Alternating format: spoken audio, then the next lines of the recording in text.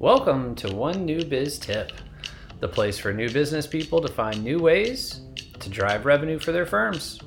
Today we're talking about deposits versus withdrawals. Let's get started.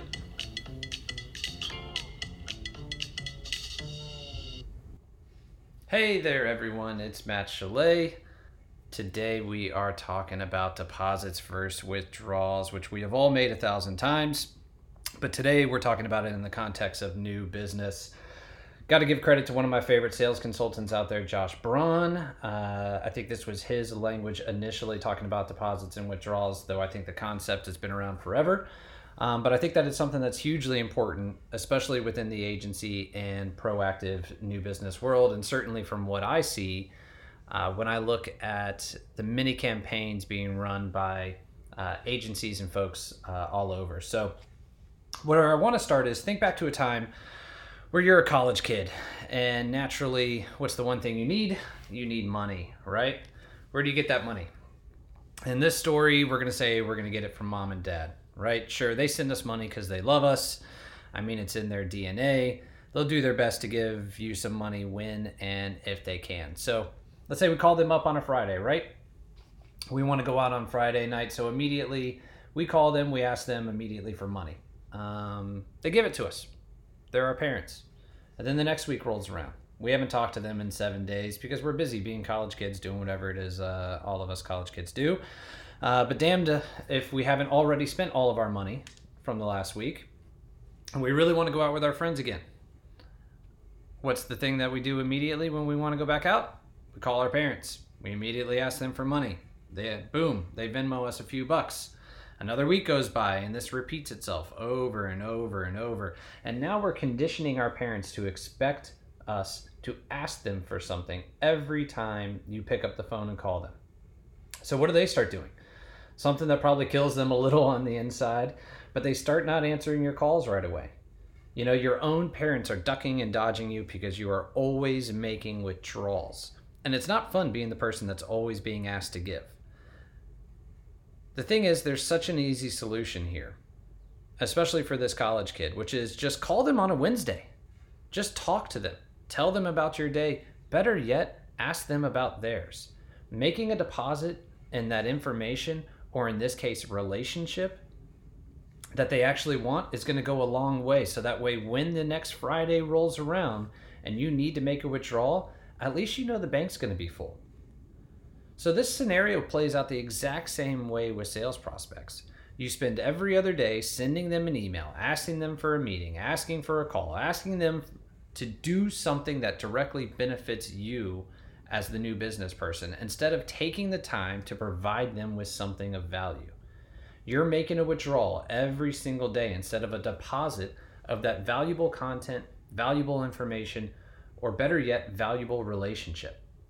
We've talked about in the past that we know it can take 8 to 15 touch points to convert someone from completely cold to a needs analysis type conversation. But if you're 3 touch points in and all you have done this entire time is hound them about a meeting, guess what? They're probably going to tune out every touch point from number 4 and beyond. They're done with having someone just beg for a meeting and rattle their tin cup outside their door. The prospects that are going to stick around to read your messages are those that are constantly receiving something that's tailored to them personally.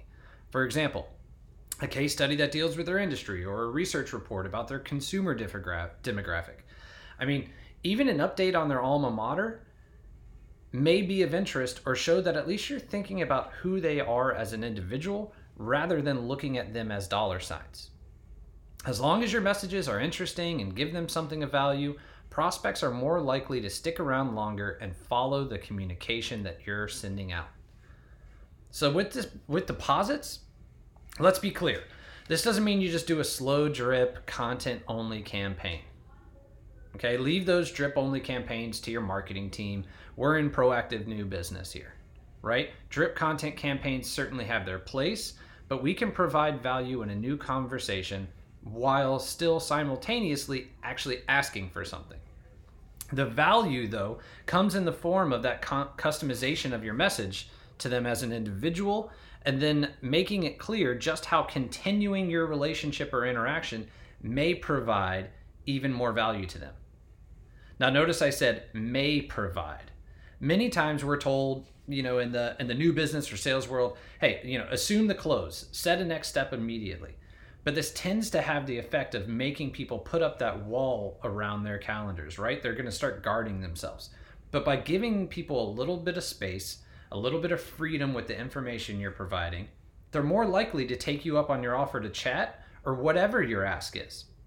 This means give them options and how they can respond. Make the response for them a comfortable place.